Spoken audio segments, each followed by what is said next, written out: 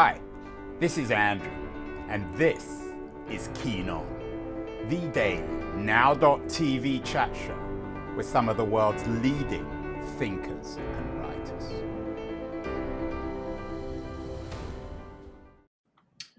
Hello everybody, it is June the 29th, 2022, and the news is all still about January 6th, after the testimony of Cassidy Hutchinson at the January 6th Select Committee event. People, I think, in the United States are still reeling about what she said about Donald Trump's involvement in leading an armed mob. She's become quite a folk hero, this young woman who, as it happened, actually worked for the Trump administration. We all, of course, remember January 6th. Some of the images are etched, burnt onto our consciousnesses, especially, I think, the image of the man with the Confederate flag in the White House who eventually pleaded guilty. But certainly the undertones of racism are quite evident in this January 6th investigation. Shaye Moss has been talking to the committee, as well as her mother, Ruby Freeman, both African-American election workers. We did a show yesterday, actually, with Mark Bowden and Matt Teague on the resilience of American democracy and the kind of pressure people like Freeman and Shaye came under. Their book, The Steal is Important. I'm not sure what Bowden and Teague think about the racial implications of the riot, but certainly my guest today on the show, I think, believes that the mob at the Capitol, and I'm quoting a piece he wrote in the Washington Post from January 7th, 2021, the mob at the Capitol was following an old white supremacist playbook. Just to quote him, he says, seeing the Confederate flag, battle flag inside the occupied building should have been a reminder that white supremacy has taken this form before. This is not un-American or alien to who we are. It is the fruit of everything we have ignored since Reconstruction was overthrown in South Carolina in 1876. The author of that piece in the Post, Baynard Woods, also has a new book out, and he's joining us from Baltimore. Baynard, perhaps you might reiterate, I know this piece was written a year ago, January 7th, 2021. Are you still convinced that that the riot was essentially a race riot or an attempt at some sort of racial coup?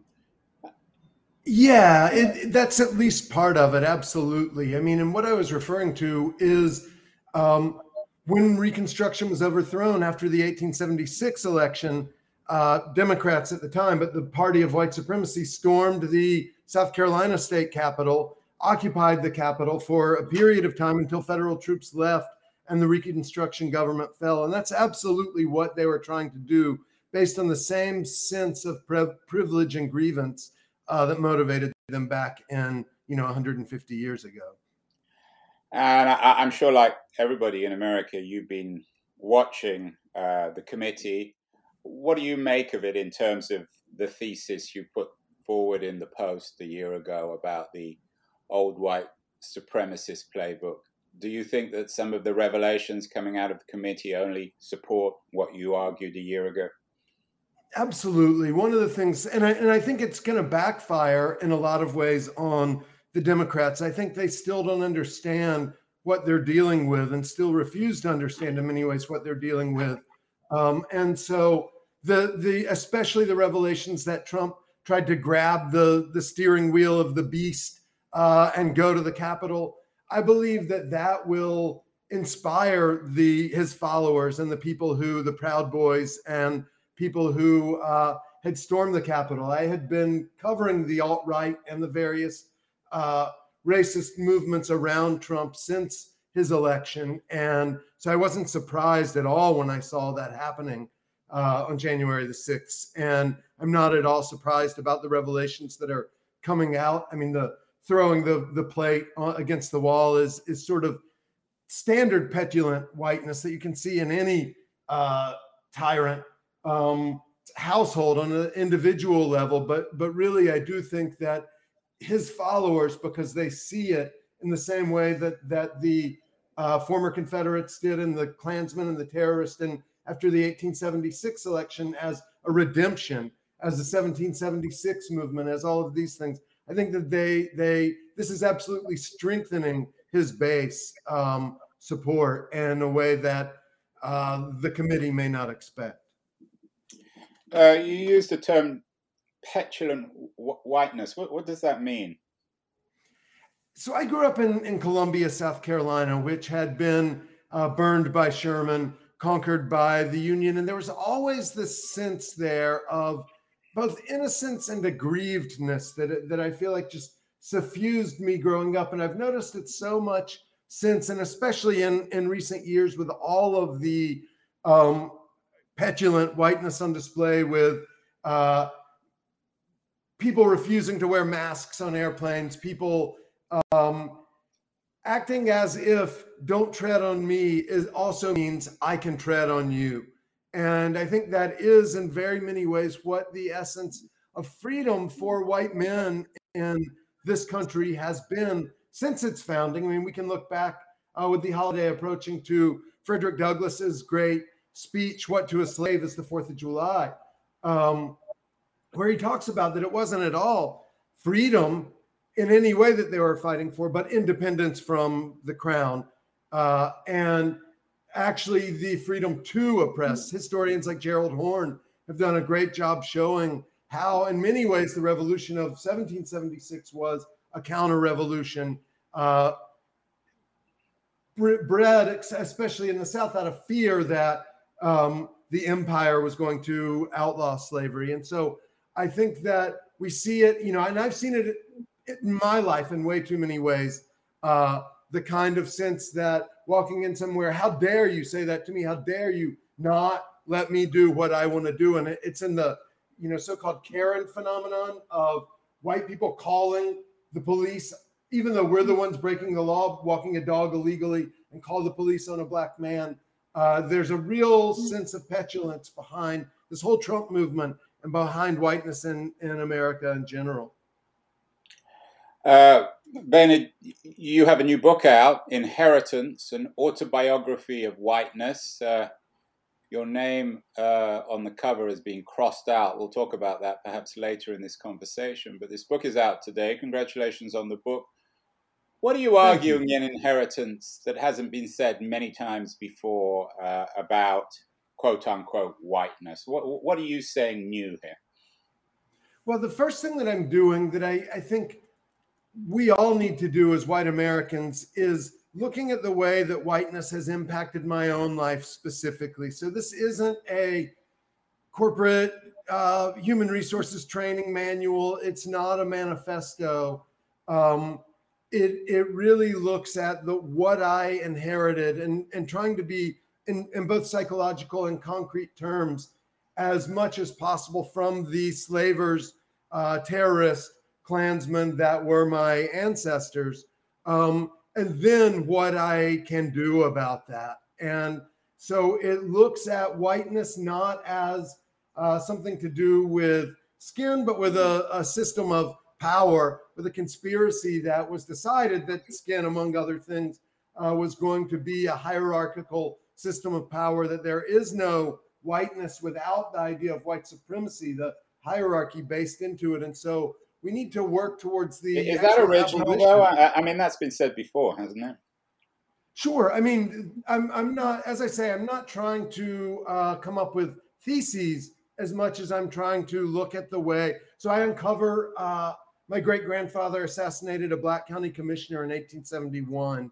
And I uncover that crime and uncover the details. His name was Peter J. Lemon, the assassinated commissioner. And so trying to bring him back into the public record, and then also acknowledging a crime that had been covered up and looking how that cover up is what created the whiteness that I inherited. And I do think that that is something that hasn't been discussed in the general discourse as much as the way that we all, as white people, are walking around as the results not only of these crimes like and creating this really totalitarian system of slavery. South Carolina was, in many ways, the most long-standing and effective, brutally effective totalitarian system of minority rule that we've almost ever seen. And so looking at the way that created the mind that I'm looking at the world with now, and the way that created the minds of Trump and everyone else walking through, all the other white people in our world, I do think that is new. You talk a little bit about your great-grandfather and his involvement in the crime of killing a black man. You, of course, didn't know your great-grandfather, but you knew your father pretty well, and some of the book is about that. Tell me a little bit about your father and about his central role in this autobiography. Yeah, writing the book was really intense because he was dying of ALS during the writing of the last version of the book. And so that's a really brutal, horrible disease that forced us all to reckon with what's important in life and that sort of thing. And so I was dealing with all of these huge emotions around his death. And also, we had a great conflict on January 6th with him supporting or minimizing, and me pointing out the similarities between that and what his grandfather had done.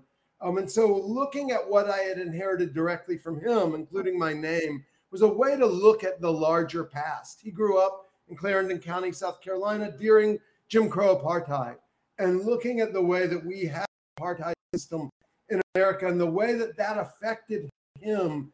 He grew up at a time where every door that he walked under in a public place said white. And then he just repressed that, and it kept coming out in support of Reagan, in support of claims that Jesse Jackson was the most racist man in America, in support of Trump eventually. Are you suggesting that Reagan was somehow complicit in these crimes of South Carolina? I don't see the connection. Well, I mean, when Reagan announced his candidacy, he went to Philadelphia, Mississippi, where civil rights workers had been killed. He worked with, for instance, Lee Atwater, who then devised the Willie Horton ad campaign for his successor, Bush. But what Atwater said about the Reagan campaign is that they don't say the N-word anymore, that's not effective. So you become silent about race. You cover it up again, whiteness. And instead you talk about busing, and instead you talk about welfare queens, and instead you talk about all of these code words. They, along with Nixon, but they really devised that sense of code words that white people created to avoid talking about whiteness. I mean, we can see right now with the backlash to CRT and to the 1619 Project, how dangerous it still is for so many white people in power to even discuss the history of whiteness at all. I want to come back to this because I'm not convinced, but let's talk a little bit more about your relations with your father. What sorts of... Yep. Did he see it? I mean, try and get in his head. How did he think of you as a rebel, as someone who sold out? What was his... Was he disappointed, angry? How did he think of you? He wasn't. He was bemused, perhaps, but he was proud. At one point, I wrote something about the racist alt-right, and Rush Limbaugh was mocking me on his show. And that was one of my dad's proudest moments, both because Rush Limbaugh, who he admired, was talking about me.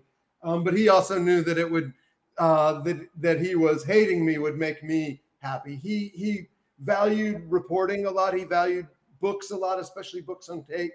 And so he knew we were opposite. He went along with me to do a lot of the research on this. And we liked arguing with each other. And so for him, he was proud of me more, I would say, than at least as an adult, than I was of him. I struggled a lot more with where he was in his life. Where's your name from, Baynard? You make a big play of crossing out your name on the cover of the book. And although the name is still obvious, you and according to the book, your publisher, you strike a name.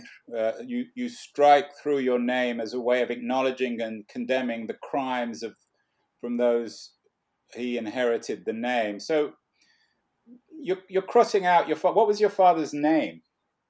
So I'm a junior, so I got his name directly. So So I got Baynard was the direct. name of your father too. So are you divorcing yourself from your family, from your father? I mean, he's no longer around, but is this a form of divorce, of separation?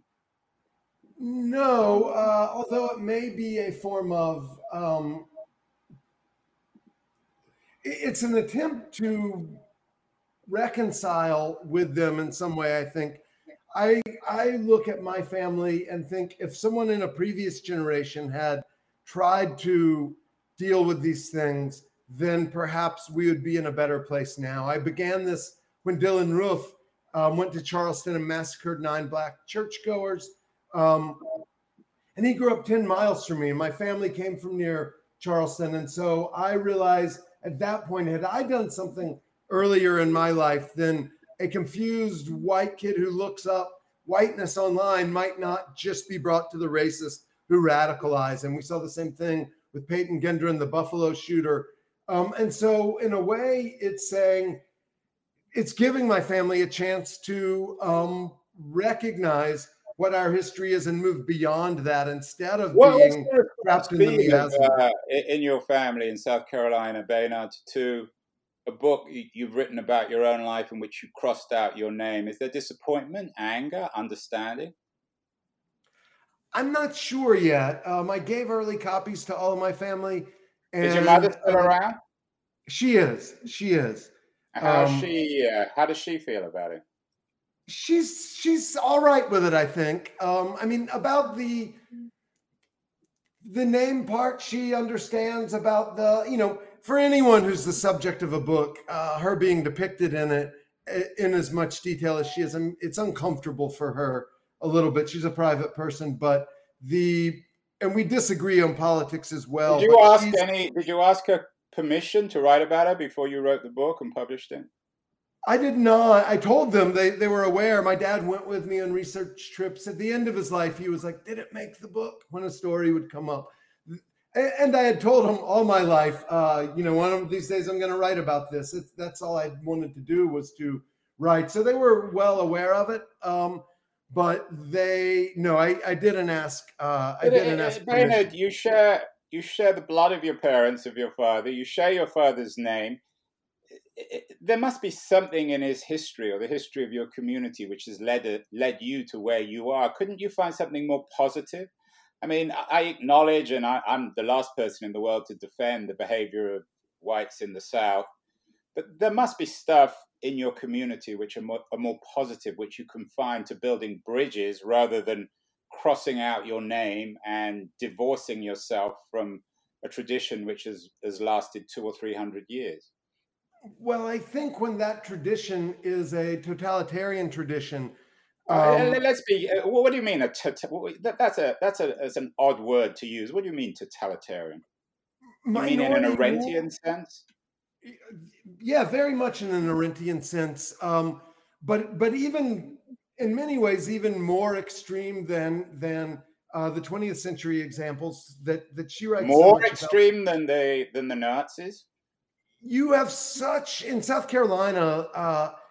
You have such, and especially in the communities where my dad's family is from, like Edisto, you have such a small white minority using just such brute force to exert absolute control over the majority, the vast majority. I mean, even when it came to Jim Crow, which was certainly an amelioration of the horrendousness of the slavery regime, the Nazi legal scholars found that was too extreme. That they weren't going to go as far as the Jim Crow in the southern United States. So I do think it is in many ways something that we southern white people especially, but white Americans need to be much more like Germans, saying never again rather than the South will rise again, which is what I But was what would you raised say on. to a white person, for example, who's watching this and saying, and the vast majority of white Americans watching this, I think, will fall into this camp, that my relatives, firstly, aren't from South Carolina, and secondly, They weren't even in America during slavery. They didn't show up until 50 years ago or 70 years ago, even after Jim Crow was mostly put to bed. And that this idea of explaining all behavior. So if someone behaves badly, some white person behaves badly on a plane, refuses to put their mask on, which you're absolutely right. But I'm sure there are people of other skin colors doing the same thing. You can't always bring it down to whiteness, can you? Well, I mean, this country was founded on whiteness as a conspiracy of power, that we will value these things and power will be invested in them. And so, certainly, as with all conspiracies, I've been a court reporter for a long time, and with all not conspiracy theories, but legal conspiracies and federal law, especially, you don't have to be there at the inception of a conspiracy to be part of the conspiracy. Is this a And what you do have to do is explain denounce what the conspiracy is, though? Was it a formal one where a lot of whites met in a secret room, or was it just sort of unspoken? I mean, it was very much spoken and codified in the law for a very, very long period of time. And it's still codified in many of our social behaviors and in the enforcement of the law. And so, but yeah, I think that as recently as the disparity between powder cocaine and crack laws is part of that conspiracy. And that the way that right now in Baltimore, where I'm sitting, it is absolutely divided according to the apartheid standards set in redlining in 1911 that were exported from here to the rest of the country. And policing is different in white neighborhoods than it is in black neighborhoods. That conspiracy is absolutely still happening, and not just in the South in America. And that's the totalitarian, and this is your word, that's the totalitarianism that you're describing. The race division in America is a totalitarian conspiracy. I don't believe it's totalitarian still at this point, though we're moving quickly back in that direction. But certainly up through, I mean, we had no election until after the Civil Rights Act, only a couple of years before I was born, that would be recognized by the UN. There are no elections in any southern states that were free and fair elections. And we're quickly moving back to where that will probably be the case again. And so there's been in this country's history, there have been very brief experiments with multiracial democracy, but they've been Reconstruction era South Carolina. And to go back to your earlier question, a great many heroes involved in that movement, both white and black, as scalawags, carpetbaggers, were really they created public schools here. We're really creating a multiracial democracy. And there is a lot that we can look towards. And a lot of heroes that we can draw inspiration from. But we also have to acknowledge the debts that we owe in order to do that. Coming back to my question about digging up some value from your community, your history, your family, is there anything? I mean, I rather like your name, Baynard. It's an unusual name, even if you struck a line through it.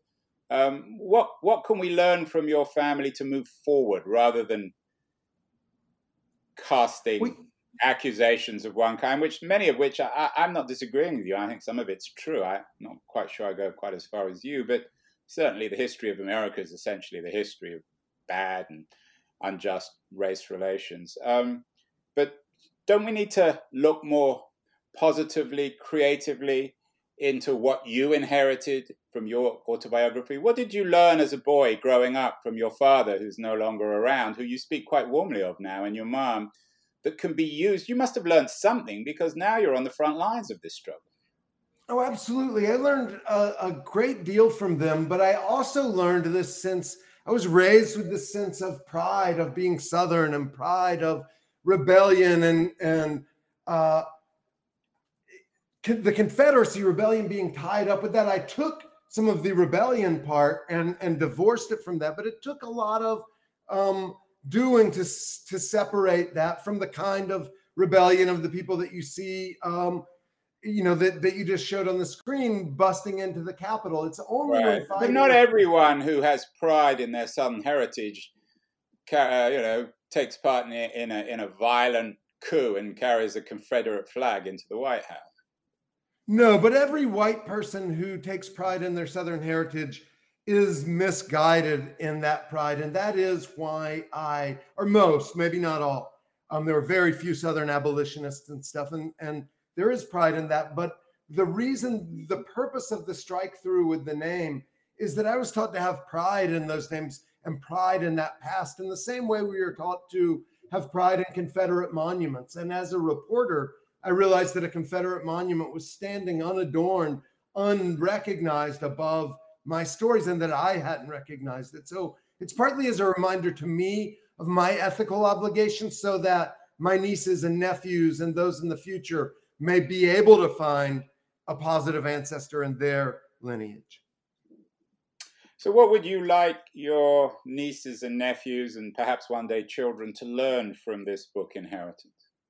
Oh, definitely no children. I got a vasectomy, so. Oh, you did? Why? Was that partly because of your shame at your name and your inheritance? There's a little of that, but it's also the climate crisis, the ecological crisis. I just couldn't fathom, and a generally dour bent of mine, I'd say.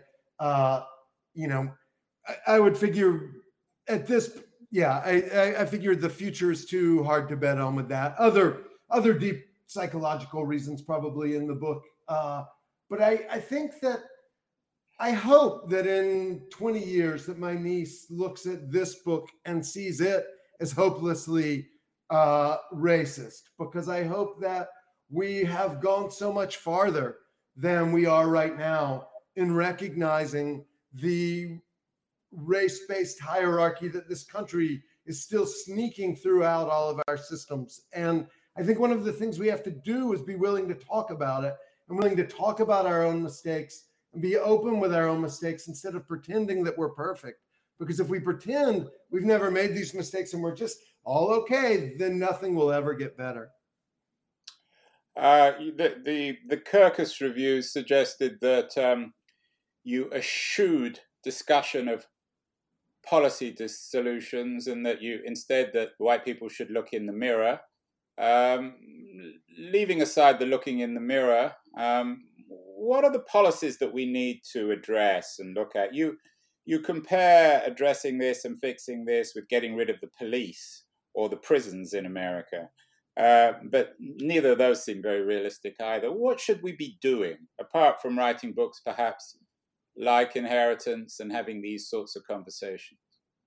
We absolutely need reparations, and we need to figure out a vast program that would begin to shake up the deeply, deeply entrenched racist hierarchy that still dominates so much of our public life. And that can be in the form of families making reparations. Here in Baltimore, there's a great example. A paper, the Baltimore Beat,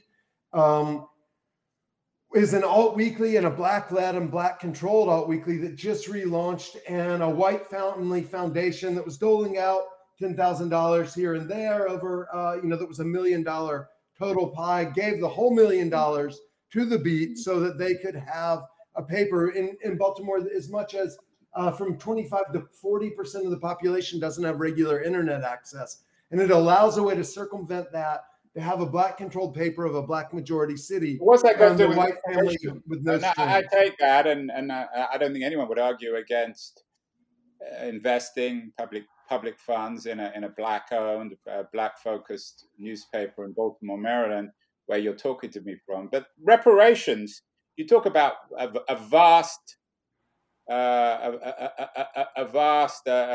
scheme of reparations, and I'm using your language again. What exactly would that involve? Is it billions of dollars being transferred from white Americans, from the state, to black Americans, or all black Americans, some black Americans perhaps who came from the Caribbean, some black Americans who are now quite wealthy? How would this work? Well, I don't want to be the one reason I shied away from concrete policy solutions is that these should be led by black people.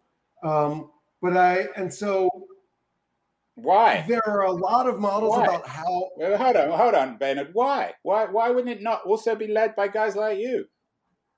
Well, what we need to do is be willing to acknowledge that you're part of the problem and that your family has committed some terrible historical crimes, including murder and the history of racism. Why wouldn't you be involved in the fix? You've written this book. This is part of the discourse. Yeah, I'm not saying that I wouldn't be and that I'm not involved in the fix, but I'm saying that it should be Black led. So at present, I'm working with George Frierson, a local activist in Clarendon County. We went to the county council to restore Peter Lemon, the Black county commissioner that my great grandfather was involved in assassinating. To the record, we're engaging with a campaign there, but it's important that he lead that campaign, and I offer all of the support that I can to him. I led the research finding out what my family had done. I supplied that to him, but it's important for me to not again come in and say, here's what we need to do, everyone. I have all the answers, because I don't have all the answers. This book is a history of errors as much as anything else, and all of the times that I've thought I was right as I'm moving towards being better. But I do think you're right that we do need to put billions of dollars. And I think the way to do it, there's some great ideas here. A scholar in Baltimore, Lawrence Brown, wrote a book called The Black Butterfly that has really good ideas about reparations for Black communities, Black neighborhoods mattering. In a neighborhood, Poppleton here right now, the city's still using eminent domain to take Black families' homes. And we can fight for immediate causes like that, while then also fighting to get money, and as you say, billions of dollars put into these Black neighborhoods to build up, allow communities to build up themselves. We began with Trump, unfortunately. We all too often begin with Trump. Let's end with a note about the January 6th coup. It's hard to know how many people supported it, but there are still a large minority of Americans who believe in the idea that the election of 2020 was stolen. They still have some degree of affection for Donald Trump. He's still probably the leading candidate, according to pollsters, for the 2022 Republican nomination. If what you want happens and everything gets focused on reparations and on paying back these historic crimes, what becomes of the tens of millions of angry white Americans? Do they just have to leave? How are you going to address them? The kinds of people that you grew up with, in fact, the kinds of families that you have written an autobiography about, which you've crossed your name out. Are all these people supposed to just cross their names out and start again? That is one of the places where I do feel like white people need to take the lead in talking to other white people and trying to address this, because everything that we're facing is going to get worse. As whiteness is a fuel on all of these things. The climate crisis we saw in the 30s here during the Great Depression, vigilante mobs at state borders, and that was with a small. But are you falling, Bernard, into the same trap as the racists by explaining everything in terms of race? The climate crisis, of course, everybody knows that Black Americans and minority Americans have been more affected by the climate crisis than white Americans, but it's still affecting everyone. You can't just explain everything in terms of race. Yeah, I'm not trying to explain everything in terms of race. Class is important. Sex and gender, obviously, they're just huge attacks on trans people, on queer people in America, and all of those, and on women in America, and all of those are tied up because, when we look at these Supreme Court decisions that go back to originalism, what they're saying is we need to value the inheritance of 18th century slaveholders more than we value people who are alive right now. And to those 18th century slaveholders, women could not be full citizens at all. Women couldn't vote. Not until in my lifetime could women apply for a credit card without their husbands. So we have this deep inheritance that needs to be shaken up. And race is one of the ways that we can really address that, but it's not the only way. Well, there you have it. Inheritance on lots of fronts by Barnard Woods. Even if he's crossed his name out, but we're still using it. His new book, Inheritance, an Autobiography of Whiteness, is just out. It's an interesting book, which covers a subject which never seems, unfortunately, to die. Congratulations, Bernard, on the new book. What else should people be reading in addition to your new book, Inheritance, these days? What are you reading? D. Watkins had a book. He's a great writer from here in Baltimore. Had a book come out about a month ago called Black Boy Smile.